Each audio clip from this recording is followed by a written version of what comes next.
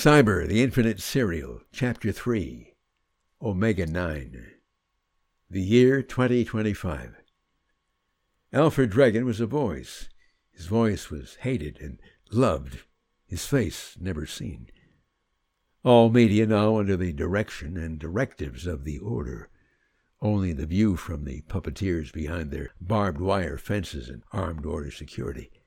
Network streaming, the net itself, Hollywood, the massive media centers of New York, now filling the minds with their truth. That God is dead. Obedience to the Order is the only patriotism. Resistance, futile. The Order hadn't yet managed to silence the chatter on the shortwave ham radio. Some independent operators had even set up their own transmitters. Low power, low coverage. But it allowed a few remaining enemies of the Order to speak their truth as well. The militia types still deep in the woods. Their technical people brilliant. They'd set up private sub-frequencies that were nearly impossible for the Order to crack. Too many of them. But to the resistance, they were teeming with intelligence, strategies, private messages between the rebels, and, in too many cases, consolations. These were the survivors, the survivalists, special ops vets from every service, armed and dangerous. They were ex-cops, martial arts types, simple, passive scholars, lovers of freedom, lovers of God. They were husbands, wives, children, choosing freedom or death. Their war was against principalities and powers and rulers of this present darkness, but also against flesh and blood, if necessary. Automatic weapons, semi-automatics, grenades, surplus military stocks of ammunition, spare parts for every weapon in their extraordinary arsenals. David Cyber guided the all-electric Infinity company car as it crept over the dirt-dark path, grass and dandelions between the tracks.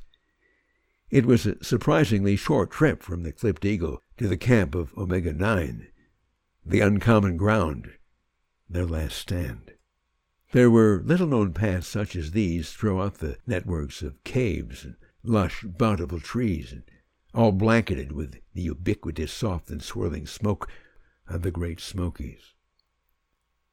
It was the perfect place to hide, and from which to spring. Cyber could see four of them. They appeared two in front, two to the rear. The two in the front had red lasers etched on his forehead. Down the barrels were 560 cumulative pounds of black and white muscle.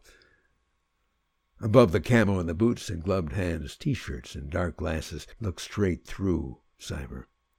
He let the Infinity coast to a stop, hands above his head. The black behemoth with the AR approached the Infinity slowly, stealth of a cat. Cyber could make out the message on the black T-shirt. The Second Amendment is Homeland Security. The man was at his door. He gestured for Cyber to lower the window. Cyber slowly lowered his left hand and pressed the slide. "Hey, you among friends here, man." He waved the others to lower their arms. "Hey, I'm Arvin. We knew you were coming, but everybody gets reception."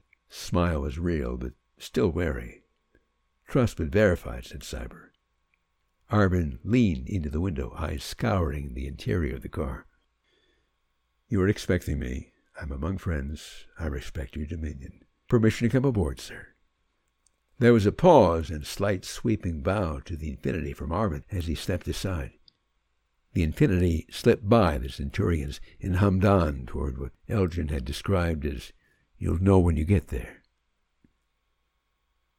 5 miles back from when you get there, the 4 guardians of the gate, one black, one white, one woman, one Hispanic, showing great diversity and affection, hugged, danced, and laughed like angels. "Ain't no doubt why that dude Cyber is selected for this gig, man. Ain't no doubt, brothers and sisters. Ain't no doubt. Praise Jesus." Cyber Ahmed 7 Media Intelligence, brought to you by Spider Investigations, Spider Eye, SPYDERPI.com.